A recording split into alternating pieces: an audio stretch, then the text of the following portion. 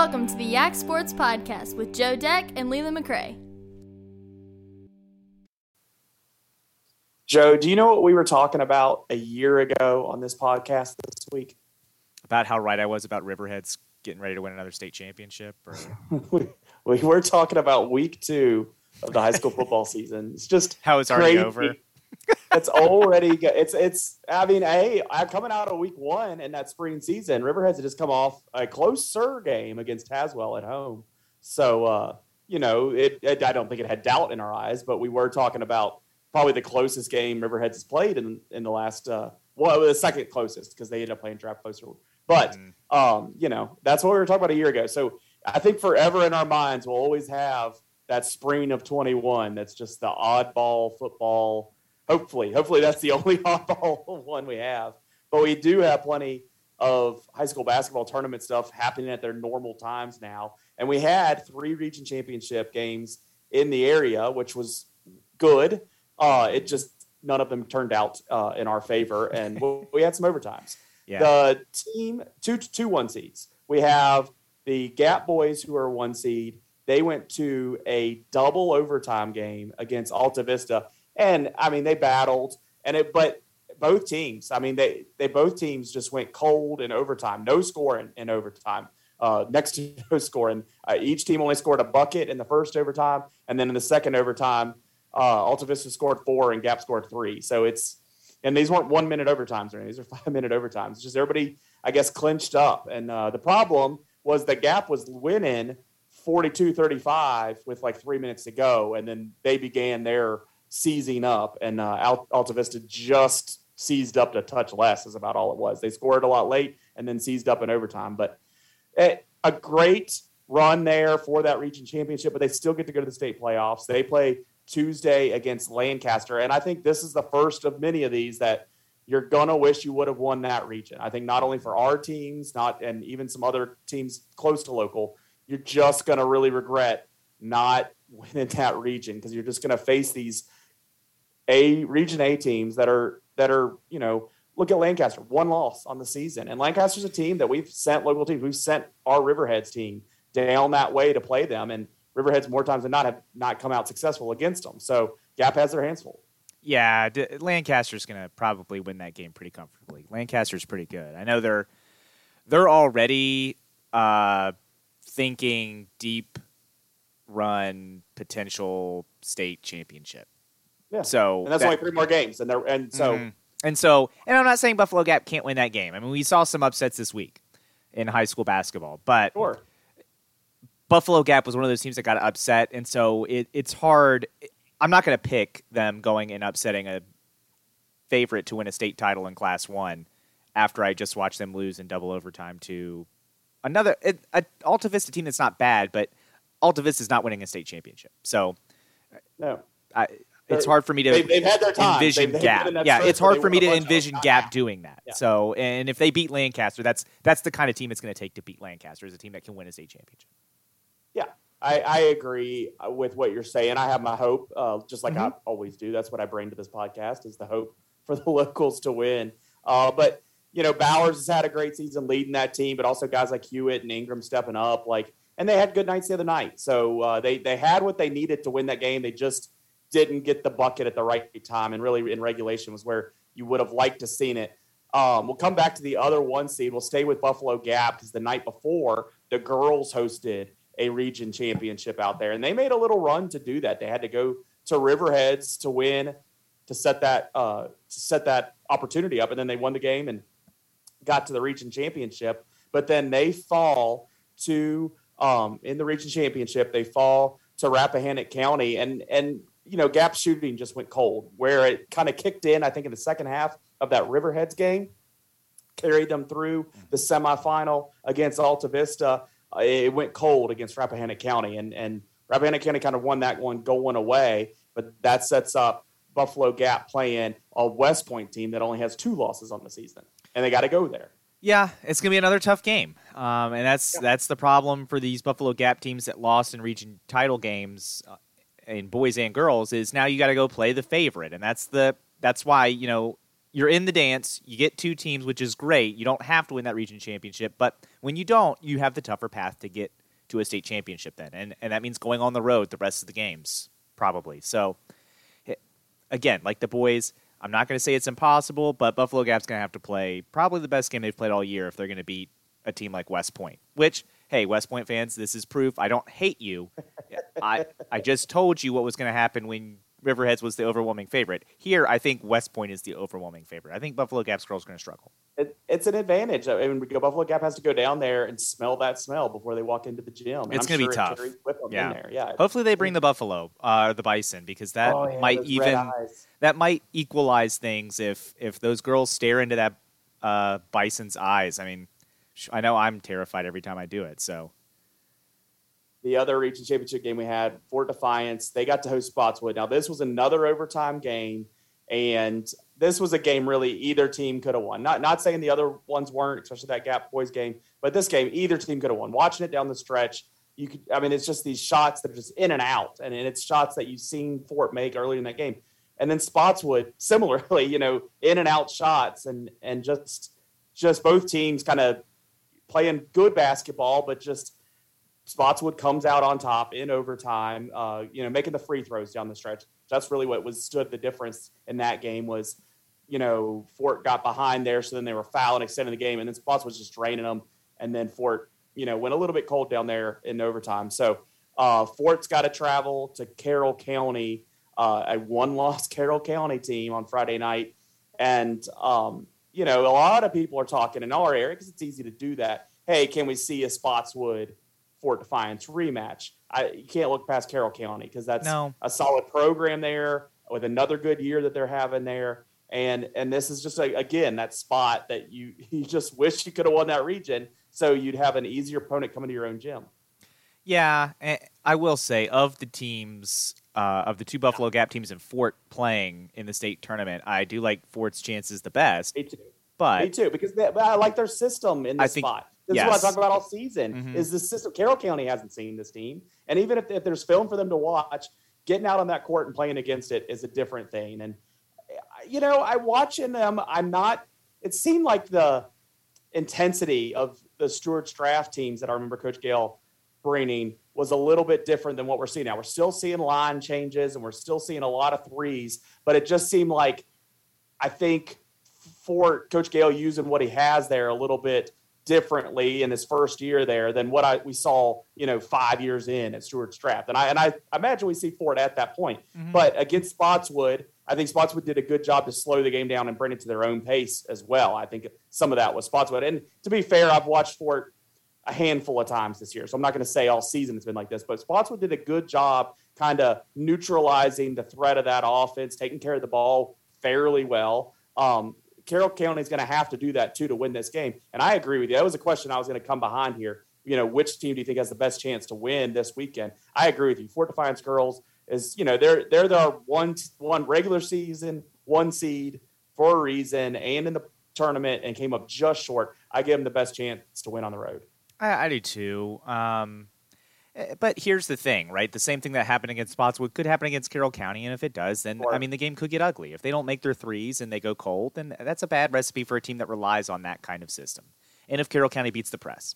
So, and I think you're right about we'll see that at Fort get to that level of intensity we saw at Stewart's draft on the boys' side. I think it's just conditioning that the girls in that program aren't used to running that kind of system yet. This is year 1. So as the years go on and you have a whole class. Well with it. I mean, we're acting like it's right, not, but you have a whole class of girls program. that are used to running that constant pace all the time. Then they're going to get used to it. But right now, it's a totally different thing for them too. They're playing a little better because they practice it all season long versus other teams who are seeing it maybe for the first time ever. But we'll see what happens. I like their chances the most, but if I'm going to predict who I think is going to win, I think it is going to be Carroll County. These games all Friday night. I think we got official by the end of the day here. Both those girls' games Friday night at 7. I think the boys' games at 6 on Friday night. I'm sure if you're going to those games, you know when and where it is. But if you're trying to catch it on NFHS, like I will be doing, 6 and 7. So I wish they were all a little more spread out so I could at least watch some of all of them, but I'll flip around. So wrapping up the high school basketball, hopefully we get another week of talking about it, but we will talk about it next week. Just no matter what, we have something to talk about next week, but hopefully we're previewing some more state play. That'd be fun. All right. Now, the biggest sports thing that I've talked about all day at work today was Saturday's college basketball. 1 through 6 all go down, and number 9 go down. 7 of the top 10 go down. It felt like one of those football Saturdays in the fall there where, 4 top 10 teams lose or something like that. But here was 7 of them all going down, and 1 through 6, it was just crazy seeing it come across the line with all them going down. Then you look at the bet. My initial reaction is, man, I wish I had a parlay on the top 6 to go down. But only 2 of those teams were upsets or were not upsets. A lot of them were on the road at ranked teams, and in Vegas, the home team was favored against these road higher ranked teams. So it wasn't as big of a parlay. Now, a 16 parlay is still going to bring you some money, but it just wasn't as dramatic as it seems. But the ones that stood out to me, of the 6, the games that stood out to me are the ones between our Virginia teams. But the ones of those 6 that stood out to me, I really watched a lot of that Gonzaga-St. Mary's game. And St. Mary's got out front and just stayed out front. And I was impressed with what they were able to do. And because I know Gonzaga's good. I've watched them enough times this year that I know, this wasn't Gonzaga's just not very good or something. Gonzaga is good, and St. Mary's is playing well too, and that's why they're ranked. That one stood out to me.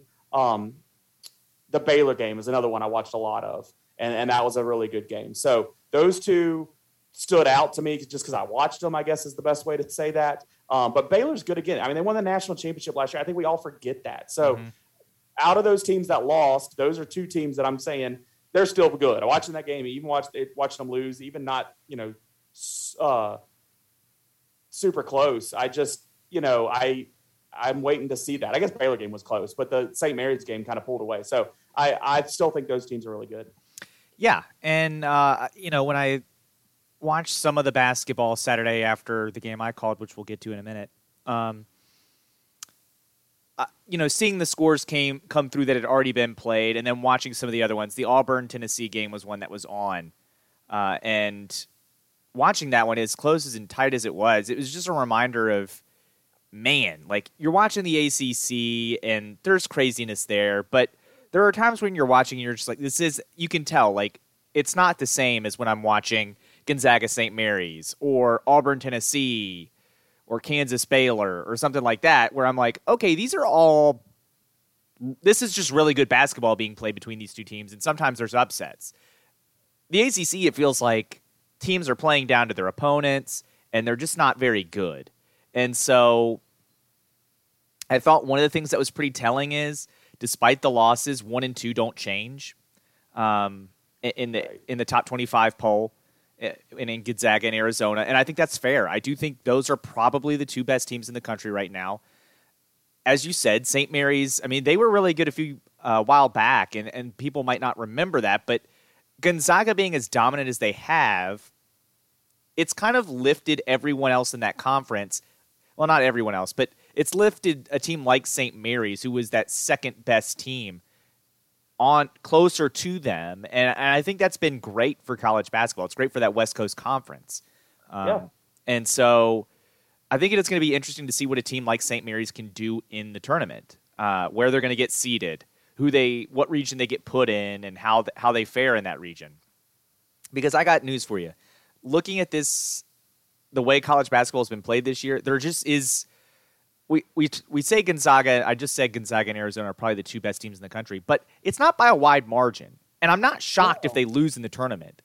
It's really hard to pick a team and say this team's definitely going to win the tournament this year. I don't even think there's really 3 or 4 teams that you look at and say, yes, these 4 definitely. I mean, there's 10 or 12. I mean, you can make a list of 10 or 12 before I start saying no, they got no shot. Like, really, like that whole top 10, I'm giving them a chance. Like, as much as I don't believe in Auburn, like, they could do it.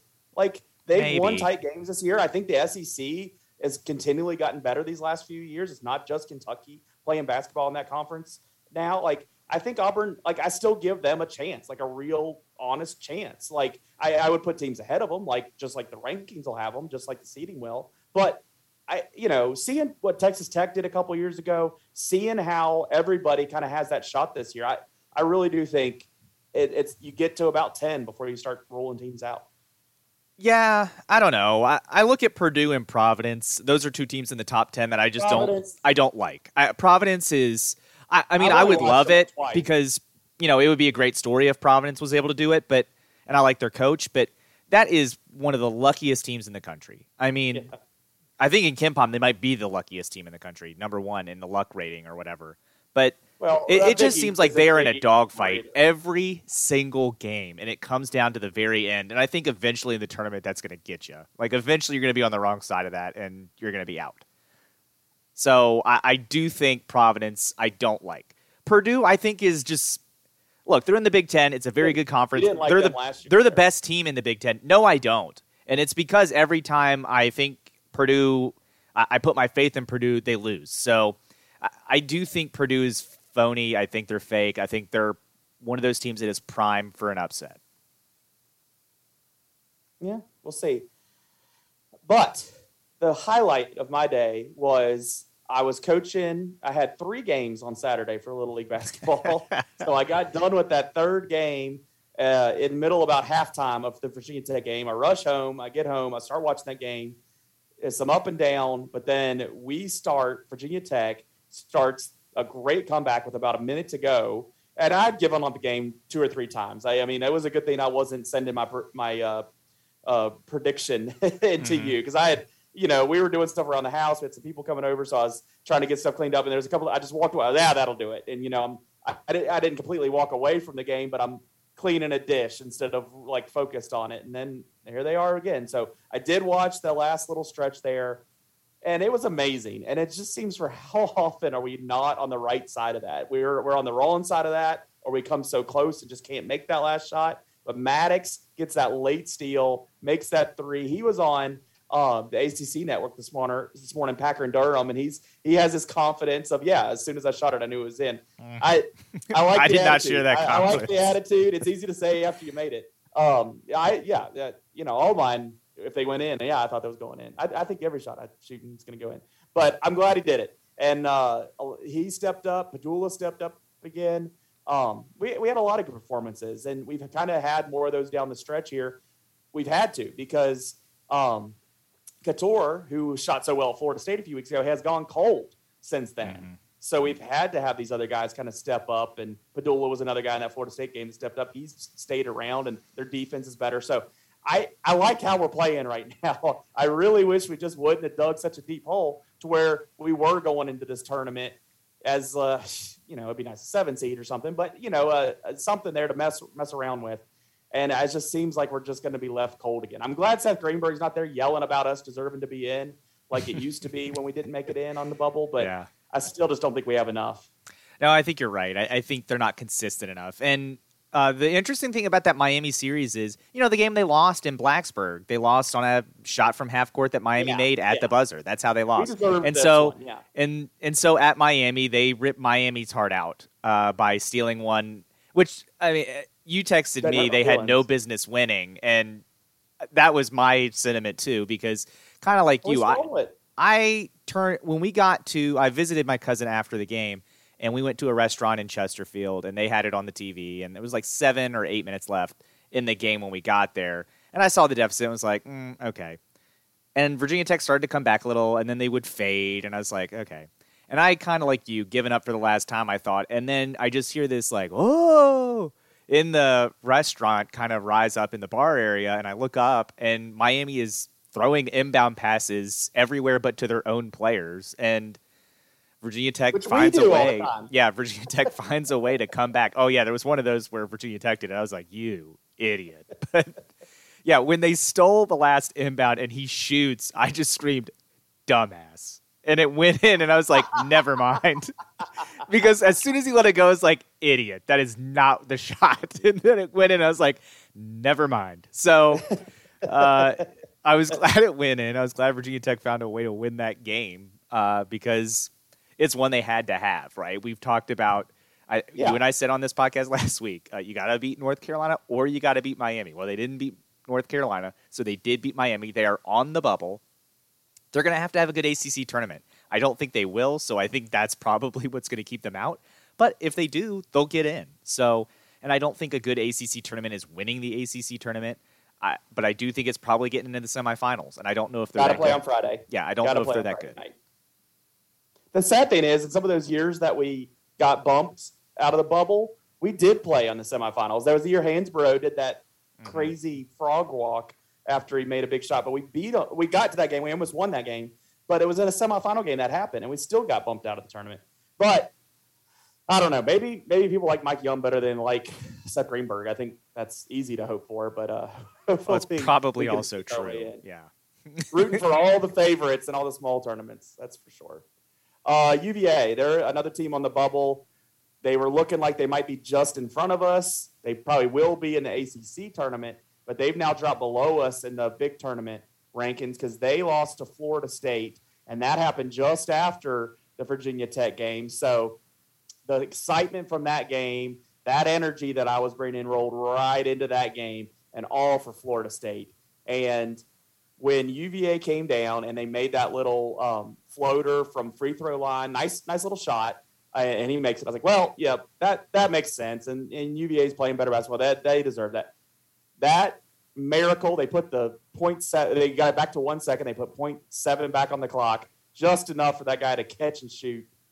And he made it. That was incredible. Loved it. One of my top moments of the year, especially the top moment, not including a Hokie player. That was spectacular. Yeah, and look, if UVA misses out, I know they're the higher seed, like you said, but really it's going to come down to two non-conference games UVA lost if they don't make the tournament. It's going to be that Navy loss they had, and it's going to be the loss to JMU. That will knock them out of the tournament. Those are losses you cannot have. Those are not good losses. Those teams have not played well in their conferences either. So those are losses that if UVA not expecting a bid anymore. Yeah, I know, stunner. But if UVA misses the tournament, those are the two games they're going to look at and go, if we had won those, we would probably be in a lot better spot. But all their net rankings and the KenPom ratings and stuff the committee uses and looks at, those are trashed because of those games. And UVA, they're in the early part of the season when we said they'll figure it out, they'll turn around. Well, they didn't figure it out and turn around quite the way we thought. Now, they are playing better than they did at the beginning of the season, but they aren't dominating the ACC. They're not one of the top 3 or 4 teams in the ACC. And that's kind of what they needed to be to guarantee their spot and overcome that rough non-conference start they had. They haven't. So they're probably going to be on the outside looking in unless, again, like Virginia Tech, and maybe they don't have the resume Virginia Tech does, so maybe they need to get into the ACC championship game. I don't know. But I would think a semifinal appearance probably is good enough for them too, but we'll see. The thing is, we could see each other there, but it would take some upsets from both of us to do that. Well, that would be bad news for UVA, because if that's the case and Virginia Tech wins, they're out. Yeah, and I'm not scared of them. I'm really not. And I've said this other years. I'm not scared of playing them. We play them tough. I don't know. I do think if those two teams play in the semifinal, the winner gets in and the loser's out. Yeah, because the winner's the championship game, so that would do it. I think. Well, but I'm just saying, like we said, Virginia Tech is the semifinal they're in. Not if that other team is UVA and UVA beats you. Sure. You gotta win then. Yeah, you can't lose to. You want those wins against those higher teams, much higher teams. You don't want to really see UVA. You want that chance for another quad 1 win. UVA should be good at that 6 seed. They don't play again until Saturday against Louisville. Virginia Tech should be at that 7 seed. Syracuse losing to North Carolina kind of gets us 1 games between each other here. If UVA somehow loses to Louisville and Virginia Tech beats Louisville and then beats Syracuse or Clemson, that we could be talking about something there. But we're in that area. I think it's going to go 6-7. UVA at 6, us at 7. So that'll be good. I'm just excited about all these tournaments. I'm a nerd and have an Excel sheet where I make my own conference brackets, and I got the ACC women put together today. I got the Atlantic 10 women put together today. I got the Big South because I follow Radford down there. Didn't realize they were having such a poor year. I'm ready. I'm ready for these conference tournaments to start tomorrow. Some of them start tomorrow. It's great. If either UVA or Virginia Tech loses to Louisville, that bubble's popping. That is, you can't lose to Louisville. That team is bad. No, this is everything we just said about our runs. Our UVA and Tech is winning until that time. Yes. So you call VCU on Saturday? I did. It was a good game. It was a rivalry matchup. It was senior day, alumni day at VCU. So Taya Robinson and Madison Haddix Covington ended their regular season VCU careers on Saturday, and it was exciting down to the wire. Taya Robinson hits a 3 when they absolutely had to have it to tie the game. After winning most of that game, Richmond came back. They've got a good freshman guard in Sydney Boone, who's also from Richmond, that plays for the Spiders now. She came off the bench, and honestly, she was one of the more impressive players they had. Richmond was full of players from Virginia. VCU, though, because of that, they're going to be the 4 seed. So they are solidly in that 4. UMass ended up beating St. Louis, so even if VCU had won, they were still 4. Despite the losses to UMass and Richmond, they're still in a pretty good spot. They're where they want to be in the 4 seed, and they get to wait and see who they play, whether that's LaSalle or whoever the 12-13 winner is. And if they're not going to upset LaSalle, so they're probably playing LaSalle. And for VCU, you just got to beat LaSalle, and then once you do that, it's about seeing who you draw deeper into the tournament. That's probably going to be Dayton is the 1 seed. I don't think Dayton is going to lose. So you're going to have to beat Dayton again. You did beat Dayton at Dayton. Yep, you beat Dayton on the road already this year. Now you get them on a neutral floor, and then you're probably, look, UMass or Rhode Island could get into that game. But Rhode Island has been really, really good this year. Their only loss has been to Dayton. So who knows what happens there. But I will also say this. Getting to see Taya Robinson play this year, she is a really phenomenal player for VCU, one of the best players in their program's history, if not the best. You could make a case for it. I think she ended up 5th all-time on the scoring list at VCU. She started and played in the most games in VCU history, so a very accomplished career there. And Madison Haddix Covington, a player that didn't always show up on the score sheet, and if you're looking at just points scored on a box score, maybe not everything leaps out, but her defensive abilities and her abilities on the glass really, really helped VCU in a lot of games. And I imagine it's going to help against LaSalle if that's who VCU ends up seeing in the A-10 tournament. And if VCU makes a run, it's going to be because of players like them. Well, I'm rooting for that. I hope they can play well. I wish you got to call all these games down the stretch, but it'll be fun to watch them. Virginia Tech women, I watched both those games this past week, or at least some of them on the TV.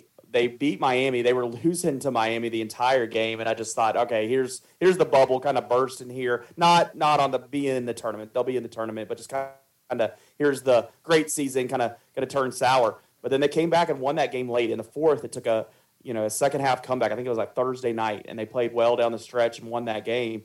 And then NC State, they were in that game kind of 7 down, but still battling through the whole thing. And it came right down to the very end. They got within a couple points, but number 4 in the nation, NC State pulled it out, and it's not a shocker. And I think they're number 3 now, actually, when they played. So that's a matchup they might have to face again here in the ACC tournament. But they played right with them, and I think that has to give Coach Kenny Brooks, a lot of confidence of what they can do against these top teams when they get matched up with them, whether it's in the ACC tournament this week or going in the tournament after that.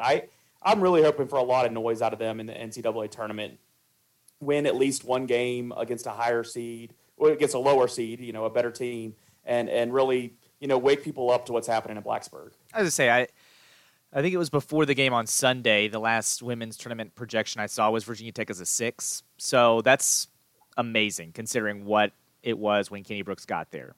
He has turned that team into a very, very good program, and I don't think you or I are surprised by that. 2000s. Yeah, I don't think you or I are surprised by that. I mean, we saw what he did at JMU, and we knew with the ability to recruit at an ACC program and with an ACC footprint, what he could do there at Virginia Tech if given time. They gave him that time, and he's built something special there, and I think it only goes up. So it's going to be interesting to see what they do. He came in, and they won a lot of the non-ACC games. Right, it was the ACC games. He had that fire with not his players. Yeah. And so that was you could see the spark immediately. And so, yeah, this surprises me none. I've expected this, and I just want to maximize and build and maximize and build again.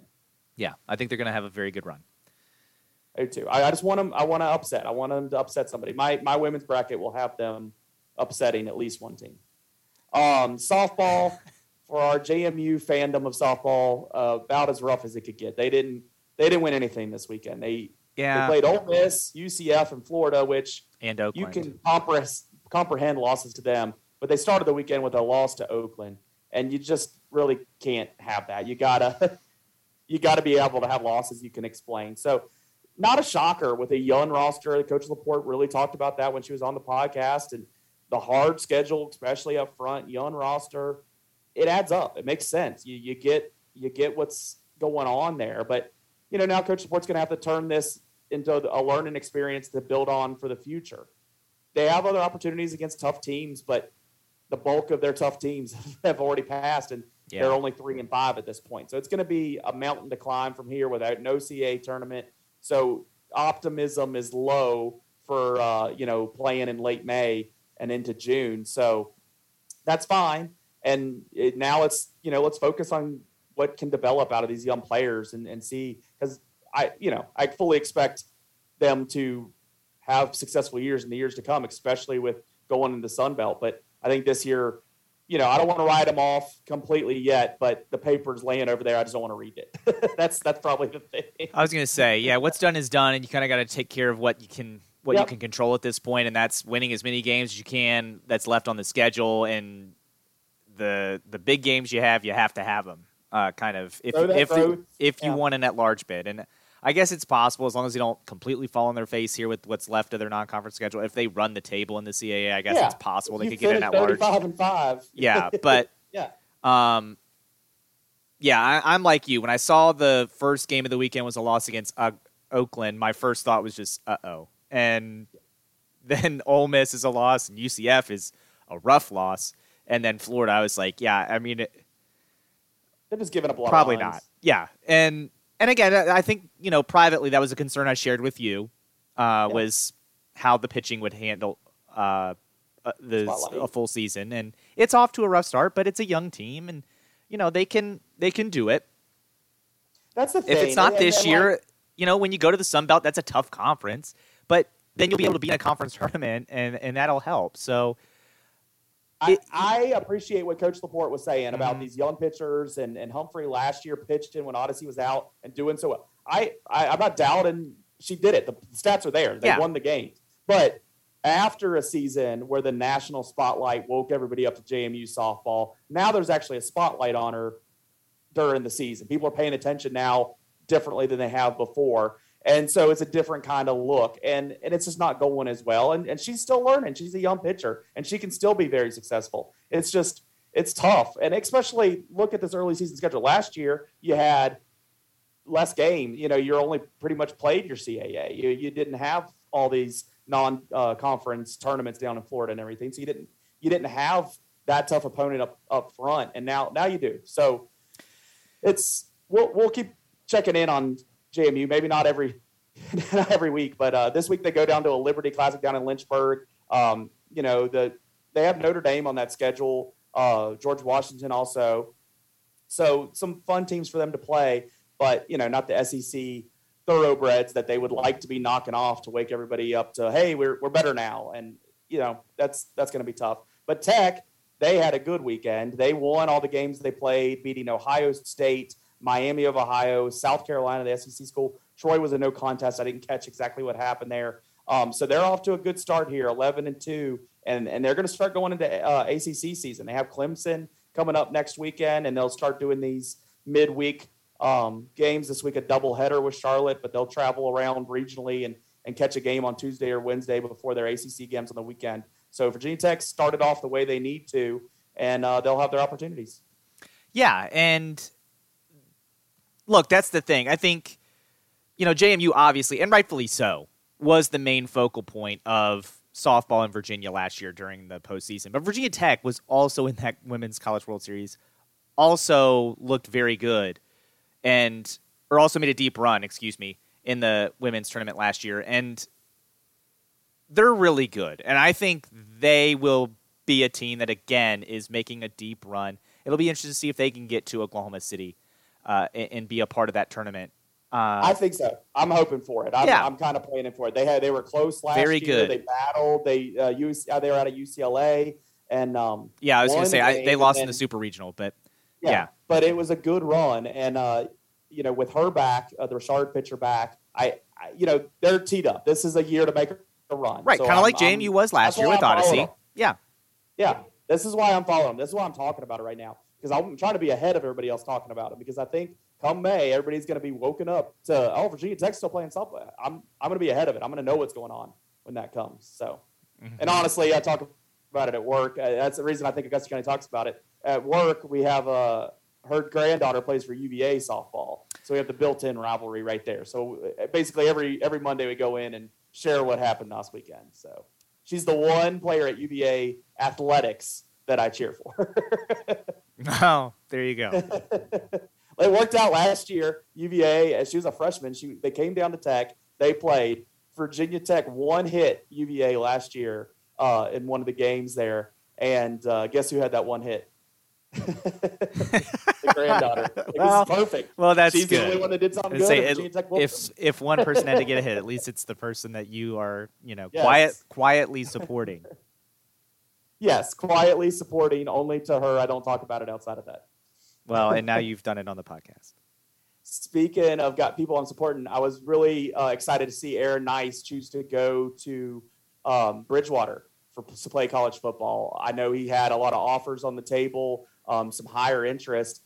I'm happy for him, because if a kid with his talent is choosing to go to Bridgewater, being closer to home, and that must have been somewhat of a priority. Mm-hmm. So I'm glad he has a good fit there, feels comfortable there, doing what he wants to do. And I think giving himself a chance to really succeed at Bridgewater. I think he could really be a great player for the Eagles there, and really, set a good tone for local players going there and performing well. And we saw Zach Smiley. He's down at Randolph-Macon, and he came up to Bridgewater and played. I'm excited for those two to play against each other in years to come, because we saw some great high school football games when those two guys went against each other. And that's Aaron Nice. I think he's planning on playing defense there. So he could be tackling Zach Smiley just the same way that we saw in high school. So I'm really excited for him. I think that's a great fit for him, kind of seeing his decision and kind of reading between the lines of what his priorities are. And I love seeing it for him. Yeah, and I think that's great. And the great part about this is, as you said, it's a local kid going to a local school, so fans in the area will be able to follow him, and they'll even be able. Bridgewater's not that far of a drive. You can go and watch some games on Saturdays when Bridgewater's playing, and so, I'm interested to see what that looks like for him, and I wish him the best at Bridgewater. And I know the Bridgewater Eagles wasn't too long ago. They had a nice run in football, so. The ODAC is a very good conference for football in D3, and hopefully Aaron Nice is able to continue that tradition there. Yeah, they're playing down in Salem. That was a heck of a run. Now, you get the Mount Unions of the world. That'll change things, but yeah.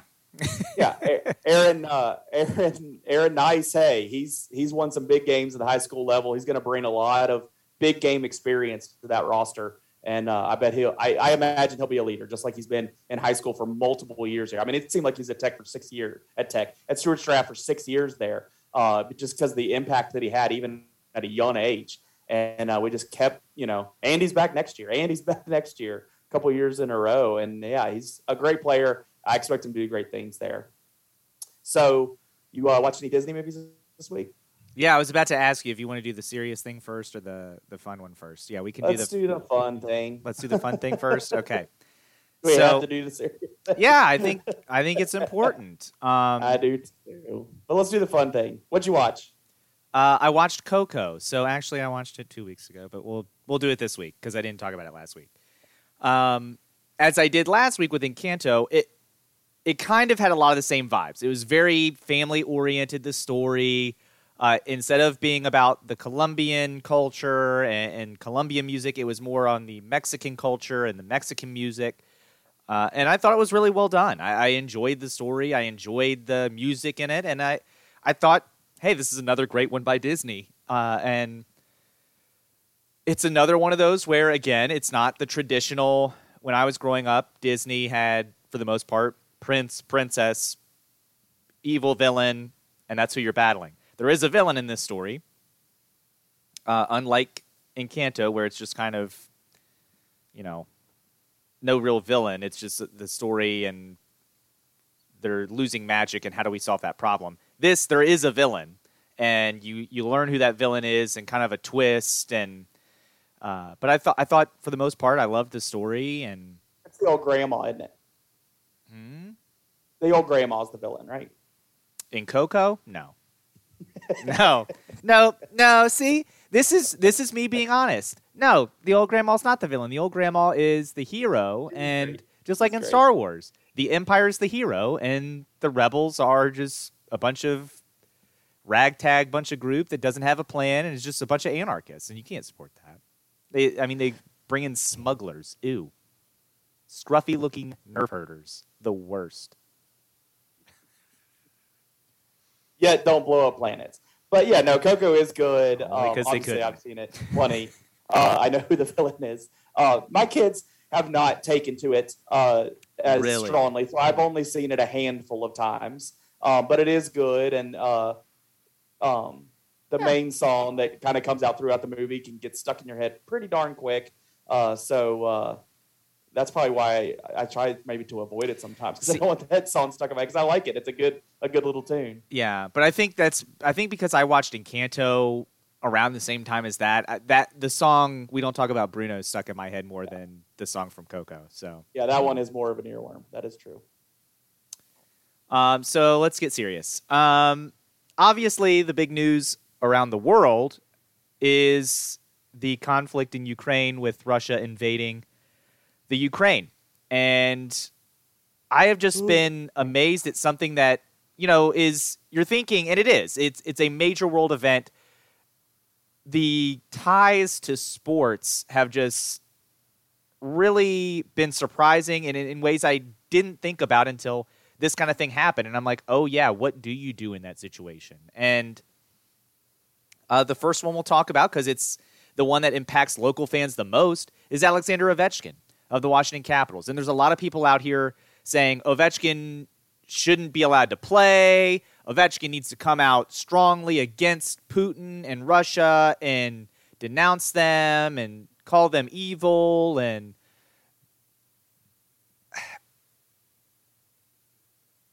the thing with that is, it's really tough for him because his family still lives in Russia. His wife, his child, his family lives in Russia. And I think this is one of those instances where, as Americans, we let our privilege show a little bit because we don't know what that's like. You or I can sit here and say, hey, the president of our country is a complete idiot and is the worst person in the world, and come up with a laundry list of reasons why we don't like him. Nothing's going to happen to us. Nothing's going to happen to our family. If Alexander Ovechkin comes out at a press conference... We've tested that theory, just so you know. Mm-hmm. Yep, we have. If Alexander Ovechkin comes out at a press conference and is asked what he thinks about Russia invading the Ukraine, and comes out and says Putin's wrong, he's a terrible person, he's a dictator, and he needs to stop this invasion immediately, blah, blah, blah, he might never see his family again. And if you think that's a joke, look at the journalists who criticize him. Look at the journalists who criticize Putin. Some of them end up dead. All his political opponents end up dead or in prison. So it's not a joke. It's not something where he can come out and say what he wants, because he might never see his family again. It's easy for people to say, well, you shouldn't have been supporting him and taking all these pictures and blah, blah, blah.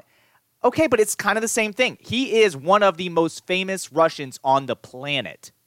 And so Vladimir Putin, trying to create a cult of personality as a leader, wants to attach himself to these very famous Russians. That's why he's attached to all the oligarchs, all the people who make money. He allows them to make their money. They help him because that's how they get their money. It's a mutually beneficial thing there with those people. And so with Alexander Ovechkin, it's a celebrity thing. Hey, Alexander, I want to be taking pictures with you. So I look at this famous Russian. He likes me, blah, blah, blah. And if Alexander Ovechkin says, nope, not interested, it could potentially be the same consequences for his family. And again, another one of the things people say, well, get his family. He's been a famous NHL player and made all this money. Why doesn't he get his family out of there? Again, I understand that to a certain extent, and I would like to think if I came from a country that had a dictator or wasn't safe, I'm hit it big and made a ton of money somewhere else, I would move my family there. But that's also easy for me to say when I don't have that conflict and I don't know what that's like. So I just think, in many ways, yeah, we're living a much different life. Yeah, I just don't know what that's like. like. Can't imagine the dynamic they're dealing with. I can't imagine picking up and leaving my home country because it's not safe. I don't know what that feels like. I don't know what it feels like. And so that's how it ties in with... At best, we've had moments in our life, the day of 9/11 or something like that, where you have an uncertainty. Right. We have moments of that in our life experience. But it's not constant threat and constant more pressure. Than a moment of that. He's having a just in-your-face life dramatic thing going on right now. And, you can't... And one of the players of the New York Rangers is a Russian player, and he said something that was just not 100% in line with the Russian talking points that I'm sure they wanted him to say. He left the team to just make sure his family's okay. And so that's kind of what I'm saying. He didn't come out and say Vladimir Putin is terrible and get out of the Ukraine and blah, blah, blah. And he still felt the need to step away from the team to make sure his family's okay. Crazy. And so I just don't think everyone understands that necessarily. Dominic Hasek says Alexander Ovechkin should be suspended. Dominic Hasek is from the Czech Republic. Dominic Hasek has no idea what he's talking about on this. I'm sorry. He just doesn't. Put your family on the line. Put your family on the line, Dominic Hasek, and see if you feel that way. I don't think you're going to feel that way. I mean, he's in America right now where he's surrounded by freedom of speech. Again, freedom of speech is not freedom of consequence. He realizes that with his own comments, and it's for his own country. He can say whatever he wants to hear. He also has the right not to say whatever he wants to say publicly. He can deal with what he needs to deal with privately. So another thing that I thought was interesting, though, and another way it ties into sports, in F1, there is a team that is Stewart Haas Racing. Well, it's not Stewart Haas in F1. It's just Haas. Is an American racing team. What did you do to Stewart? Well, Stewart didn't want to get involved in F1, I guess. But Haas... Might be the right call right now. Mm-hmm. Haas's main sponsor was one of these Russian companies that is run by a Russian oligarch who got sanctioned. Sure. And the immediate calls for Haas to drop them as a sponsor, done. They were doing testing last week, and going into that last day of testing, all the company stuff was off the car. But even all these international leagues, especially like something like F1 that travels internationally for their events, and you'll get to World Cup, all these are cutting ties. I mean, NHL, who has a lot of, Russian sponsors. A lot of Russians playing, a lot of sponsors. They cut them cut access right then, cut sponsorships. The Russian language coverage of the NHL has gotten put on pause. There's a lot of reactions across the board to just kind of do what you can to make things rougher for the Russian people during this time to help garner support in a productive way. And so with that, there's talk of canceling the Russian Grand Prix. Now, F1 did not come out with the strongest statement on that. It was we have removed it from the calendar and we will examine when it gets closer to September what we'll do. Which is kind of a thing we want to see if this is still something happening in September, and if it's not, maybe we go back. Which to me, I'm like, if you want to actually send a statement, you're going to say, we're not going to have the Russian Grand Prix in September. We're going to have it somewhere else. But that's not what they chose to do. And again, there's a lot of reasons that go into that. I'm sure money plays a part of it. The driver for this Haas team, though, one of the drivers is also Russian. It's Nikita Mazepin. And his father has ties to money and Putin. And there's calls for him to be not allowed to be the driver. Haas has not come out and said that's going to be the case, but they have said we are looking at all options. And it became very apparent through some of the F1 reporting that Right now, they're just looking legally into what they can and can't do because they don't want to do something and then be told, hey, you can't do that, and then owe him a bunch of money. But on the Russian side for athletes, I'll say for the individual athletes and stuff, I have much more of a problem. We've been talking about these last 3 weeks of the Olympics about cheating within the sports and getting Russians stopped from competing and stuff like that because of those individual actions. Then I am hung up on these Russians playing American sports or international sports right now. And that's my personal opinion right now, just because they're not, politicians. So, I would hate to think, if America wasn't making the best decisions or decisions that aren't agreed upon, I would hate for our individuals to be in trouble around the earth, playing, Champions League soccer or something like that. I would hate to think that would be the case. So I'm not quick to that on these individual athletes for sure. I tend to agree with you on that. I do. There's a lot of call for. Maybe I'll change my mind. But there's right a now, lot of calls for any Russian to be banned from any competition, and kind of like you said, I was like, well, and I started to think about it, and I'm like, okay, well, and it's mostly Americans, although it is kind of people in other countries too. And the first thing that pops in my mind was, okay, well, the Iraqi war wasn't popular internationally. We didn't see calls for American athletes to be banned from other sports. Like, we just didn't. So I do kind of understand. Now, if those particular Russian athletes are funding the Russian government in any way, then I kind of understand that. But if that's not the case and they just happen to be citizens of Russia, then I think you kind of look. It goes. There's a lot of examples of this. Not all Germans are evil because of what Germany did in World War II. Not all Russians are evil because of this. Not all Americans are evil because of whatever things America has done in the past. So you kind of just need to be careful with the broad brush we paint everyone under there, would be my thing there. But the other two instances I'll get into really quickly because I don't think you have anything else on F1 is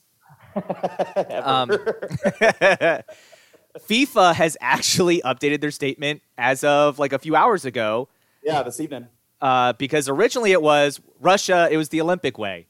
You can't use the flag, you can't use the anthem, and you can't call yourself Russia. You have to be the Russian Football Union or something. And to which I was like, oh, God. And the teams in Russia's group for the European qualifiers had already said, we're not playing them. And so I think that had a lot to do with this, but FIFA ends up updating and saying Russia is out of the World Cup. They're not letting them be in the World Cup.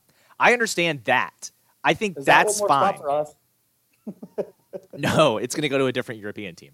Now, I know I just said don't paint all Russians with a broad brush and ban them from all competitions, but I do think something like that, which is a national competition, I think that is part of it, and that is okay. And so I don't have a problem with this. I thought the IOC coming out with a statement saying international competition shouldn't allow Russia to compete was just, I rolled my eyes and was like, you guys messed this up like 2 weeks ago. Like, don't come at other people telling them how to do their stuff when you can't even get it right. So now the last thing I'll say, and this is also soccer related, Chelsea is owned by a Russian oligarch.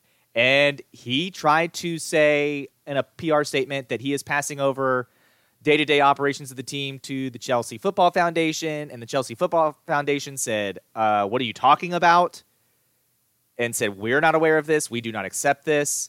And the reason for that is because the UK is looking into further sanctions. And if the UK were to determine that this Russian oligarch has to give up his team, he has leveraged some ungodly amount of money against the club to where technically it would bankrupt them. So they don't want to be holding this loan and the collateral against them. So that's why they're not doing anything right now. And I think that's actually not handled. Talking about Chelsea, though, they did lose to Liverpool in PKs for the stay back there a second, though. Carabao Cup, 11-10. That means everyone kicked, including the goalies. Liverpool's goalie scored, and Chelsea's goalie sent it to the moon. But going back, it's very interesting to me how all this shakes out. And here's the other thing I want to say with this, because you see all these sports ties, and it reminds me of something I've talked about on this podcast before with soccer. When Manchester City is owned by the UAE, and Newcastle has just recently been bought by the Saudis. A lot of these teams, these soccer clubs, or when you look at F1 or other international competitions, and you see the way some of these countries from not great human rights, what we in the West would value as human rights standpoint, they don't have great track records there. They're trying to kind of have a different view of them by getting involved with sports and saying, oh, look, see, we're not that bad. Look, we own this team, and look what we're doing, and trying to raise glory that way for their country. And it's the messy part of this. It's why FIFA's saying, obviously we care about human rights and blah, blah, blah. I'm like, okay, well, I mean, I'm glad you're doing the right thing here, but if you cared about human rights, your World Cup wouldn't be in Qatar. So you lose me a little bit with that. I am excited, just the way we've seen a lot of bravery on the Ukrainian side of this, and where civilians, politicians are right in the middle of this, fighting for their country, not afraid to be there. Back to the sports. I saw the two boxers tonight that you had. Say their names? Klitschko and Lemchenko was the one I was hoping you were going to say for me. Klitschko, I know. Both of those boxers are over there on the streets with guns in their hands, ready to go. Well, it's the Klitschko brothers, but yes. Okay. But then also Vasily Lemchenko. Yeah. Who's not Klitschko. So, yeah. So, a couple of them there. So, and I'm sure there's more examples of that. That's what I was excited about this evening watching SportsCenter. They did a little thing on that. I thought that was really, really cool to add to the list and be sports connected there, the bravery there. So, it's a mess. It is a mess. Man. It's a mess. I guess people are trying to make. I guess this isn't the first time in our podcast history, and we've had a lot to talk about the last about 2 years now, where there's these issues that are being made out to be partisan. I'm just not catching this one yet. I just don't see the other side of this. I have seen people on both sides of the aisle. Yes, not what we're doing. I have seen both sides of the aisle make themselves look really foolish. Certain people from both sides of the aisle on this issue, because they seem to take the wrong thing away from it. Me personally, if you're taking anything other than Ukraine is being invaded and trying to have their government overthrown by someone who is trying to exert his influence and kind of try to recreate the map to how it used to be during the Cold War, I don't know how you're seeing this then. I don't know what you're getting out of this. This is a very dangerous situation in terms of geopolitics. And as you said, you hear all these stories about Ukrainians defending their homes and politicians and the president, telling the U.S. government, I don't need a ride. I need weapons. I need ammo. Former president's still there. I mean, and while the president is still there defending, and and the Klitschko brothers, who are boxers and don't have to go back. They don't have to go back. They could easily get out. They have all the money they could have ever wanted out of boxing, and they go back to defend their home. And there's other athletes. And they're going to fight a fight where their physical dominance is not going to back. Yeah, going back to defend their home. And I think, the other thing, and I know you're not a huge fan of Le Batard, but his monologue started today's episode with it, where he talked about this Ukrainian crisis and the Klitschkos and what's going on over there in the Ukraine. And one of the things he said, and I totally agreed, was sometimes in sports we throw around the term hero and, oh, that person's so mentally tough and they're all the guts they have. We kind of just throw those around. And in those certain terms, like, yes, in terms of the game or the sport, maybe. But when you're talking like actual guts and actual courage and actual bravery, that's what this is. They're going into a war zone against an opponent that is much larger than they are. It's a military that dwarfs their military. And they are sitting there fighting for their homes, fighting for their freedom. And, I've seen people say this, and I don't disagree with it. Someone posed the question, how many American politicians do we think, if this situation were the same, would we see doing this? And I don't know if that answer is anywhere near the number of Ukrainian politicians that are. And I think it's just, again, I think it's the privilege. We've never had to face something like this. We don't know what that's like. We don't have a neighbor that borders us that we worry about taking us over. And that's what the Ukraine has had to deal with for a while now. And, their president is trying to get peace talks. He's trying to strengthen themselves for the future, too, by trying to get in the EU. And I'm sure NATO, I don't know what will be the result of this peace talk, but if it's not in the peace talks that he can't join NATO, I'm sure that comes.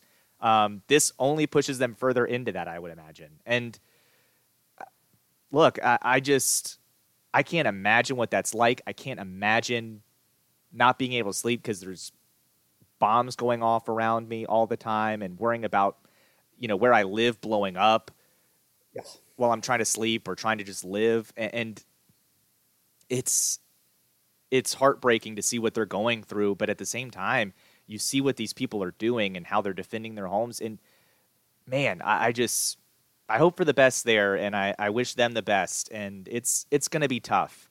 And it's hard.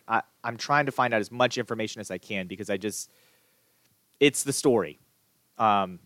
We've just spent almost an hour talking about sports, and I love sports, and I've still watched sports and all that. Yeah, we're the break. We're the break from the real. Yeah, and this is a break for real from me too, doing this podcast. But at the same time, when I'm not doing this, I'm very much trying to find out what's going on over there. And it's even harder to try to figure out what's true and what's not, because you have a bunch of stuff on there that's just information that's not true. And if you use critical thinking, you can kind of figure some of that stuff out. But then there's some stuff that you're like, I don't know. Some of these stories about these ships out in the sea and their message back to but that's one, right? So the initial story was no survivors. No, it's real. Yeah, one of the initial stories though is no survivors, and now they're saying, well, actually they did survive and they're captured. And so you're like, okay, well, which one of these is true? I don't know. Yeah, I will say the Ghost of Kiev stuff I don't think is real. I'm sorry. I know that burst some people's bubble. The idea that somebody in the Ukrainian Air Force has shot down 10 Russian jets, I would be floored if that was true. I would be floored if he shot down half that number. Who's he getting practice against with the Ukrainian Air Force would be my question. It's something that hasn't been done in such a long time, becoming a fighter ace. And that's the thing. On day one, he shot down 6 Russian jets and became an ace for the first time since, I think it was World War II or Vietnam or something. And I was like, okay, who is Ukraine getting practice against where he's going to get this good? Yeah. Hey, it'd be awesome if it's true. It would be, but yeah, I have my doubts, but yeah. Just like we want our local teams to go on the road this week and upset team. What a great segue. We want these underdogs to win in sports all the time. And so here on something real where lives can be saved because of it, we'll take it. Even in the process, though, I hate the idea that lives are lost, honestly, on both sides. I mean, I know it's probably not the best time to say that. I just hate that this war exists. I hate that this conflict is existing because it just seems so unnecessary. It seems so pushed and forced that it just seems so unnecessary for either side to be losing lives for this testing. And people having to leave their homes. Water situation. The people being displaced and having to seek refuge in Poland or wherever it is. And civilians that have nothing to say in it. Yeah. It's really sad. But on a brighter note, we don't talk about this all the time, I promise. And usually both of these sections, this ending section for me, it's become a Disney movie the last 2 weeks. It probably will be for a while. And then usually the other... It was a Billy Joel, love section for a good countdown for a while. Yep. Yeah. But then usually the other topic is either F1 or soccer, something I know is going to make Leland upset. Irritate me, yes. Mm-hmm. Yeah. So usually that's the goal. And technically there was F1 and soccer both in this, but it was with a darker tie. But most of the time that's not the case. So if this is the first episode you've ever heard, please don't get this misconstrued. We don't usually go this serious and this dark to close out. Well, sometimes dark. Social responsibility. We have to cash it in every once in a while. Yeah, sometimes dark, but usually on just things that don't matter, like sports. But even in your birthday month, Joe. Oh, you know what? Yes, even in my birthday month. But I'll tell you what's good news. We'll end this on some good news. The Orioles today was reported that they are heavily interested in Carlos Correa, and Mike Elias wants to make that happen. To which I saw that, and there was some jerk Orioles fan was like, no thanks, we don't want cheaters. And I was like, shut up. Yes, we do. I think I even said on this podcast, now, if I hate the Houston Astros because they cheated. Now, if the Orioles did that in a World Series, it's amazing what a uniform does to your opinion. Yeah, it's amazing what a uniform can do to your opinion on something. But World Series champion trophy bobblehead. Yep. Yeah. Talk to me while I'm wearing my Orioles World Series champion hoodie. But I'll let you tell me about how bad it is while I'm wearing the hoodie and celebrating. But yeah, wow. When I saw that, I was just like, yes, please, because everything else in baseball is just a tire fire. Although seeing Derek Jeter step down was hilarious. Failure. It was a failure. Just like his playing career if he wasn't a Yankee. But Hall of Fame, top 15 shortstop. Yeah. Not if he's a Pittsburgh Pirate. He's a no-name bum who doesn't even get on the second ballot for the Hall of Fame. But follow us on Twitter at YakSportsPod. You can find us on Facebook, YakSportsPod. The entire season worth of baseball in the postseason that he played in. Yes. If he's a Pittsburgh Pirate, no one cares about Derek Jeter. History is different. My point is, if he is a Pittsburgh Pirate, he's not good. So he is not a Hall of Famer. He is a guy who was surrounded by the highest payroll in baseball every year. He was an absolutely horrible defender. So was a lot of guys in the Hall of Fame, and a lot of them hit worse than he did. Like, he's a top 15 shortstop of all time. No. According to wins above replacement, he is. Well, according to the 98.1% of the Hall of Fame vote the first time he was on the ballot. Well, 98.1% of baseball writers are morons. It's all but one. And that one guy's a hero. I know we just said don't throw that word around, but, I mean, come on. He kept Derek Jeter from being unanimous. If that's not a hero, I don't know what is. So make sure you're following us on Twitter at YakSportsPod, Facebook YakSportsPod, or you can email us yaksportspod@gmail.com. Let us know what you think. How overrated is Derek Jeter really? I mean, so overrated. Next week, I need a metric. I need you to tell me, okay, overrated. I'm not going to absolutely argue that phrase. Sure, there's some overratedness. There's a lot of players in sports that are overrated. I'm just saying, could he do what Cal Ripken did, play on a team that is terrible? Cal Ripken's a better shortstop than him. Cal Ripken is a better shortstop than him. I'm not arguing against Cal Ripken. Cal Ripken's better. Cal Ripken has better stats. But what I'm saying is, could he do that? Could he be a player like a Cal Ripken, play on a team that is terrible for the majority of his career and still be in the Hall of Fame? Could he be a Mike Trout, a team that's only been to the playoffs one time in his career and still be in the Hall of Fame? The answer is no, he couldn't. He's not good enough. I doubt he worries about that with his hands weighted down with all these rings. Like, he accomplished so much. Like, he is a great player. He's a great, he's an average player at best. I think he's an average player at best. I think he was on great teams. He's an average player. He wasn't even the best shortstop on his team. He hit over 300 for his career. Who on his team went out there and swung his bat for him? But he had the lineup protection there. Okay, he still hit the ball to where people weren't. Like, he's not a power hitter. He's not going to get walked if he's on the Pirates. I mean, we could be here for another hour if we keep doing this. It's just, my point is, put him on the Minnesota Twins. He sucks. He's not in the Hall of Fame. Put him on the Pittsburgh Pirates. He's not a Hall of Famer. So your argument is like he's not a Hall of Famer. Like, yes, he is. Not if you put him on those teams. He's not. Because he's not hitting 300. No, you can't just change everything. You just can't, rip apart everything and say he's not. What I'm saying is Cal Ripken's a Hall of Famer. Cal Ripken did it on a team that's not very good. Mike Trout is going to be a Hall of Famer. Mike Trout's doing it on a team that has been to the playoffs one time in his career.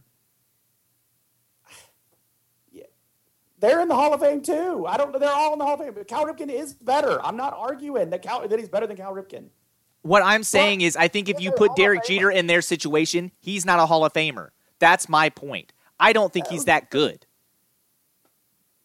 Put Cal Ripken. This is a poverty franchise, the New York Yankees recently. They're retiring Paul O'Neill. They're putting Paul O'Neill in their Legends, the Hall of Legends or whatever, Legends Park.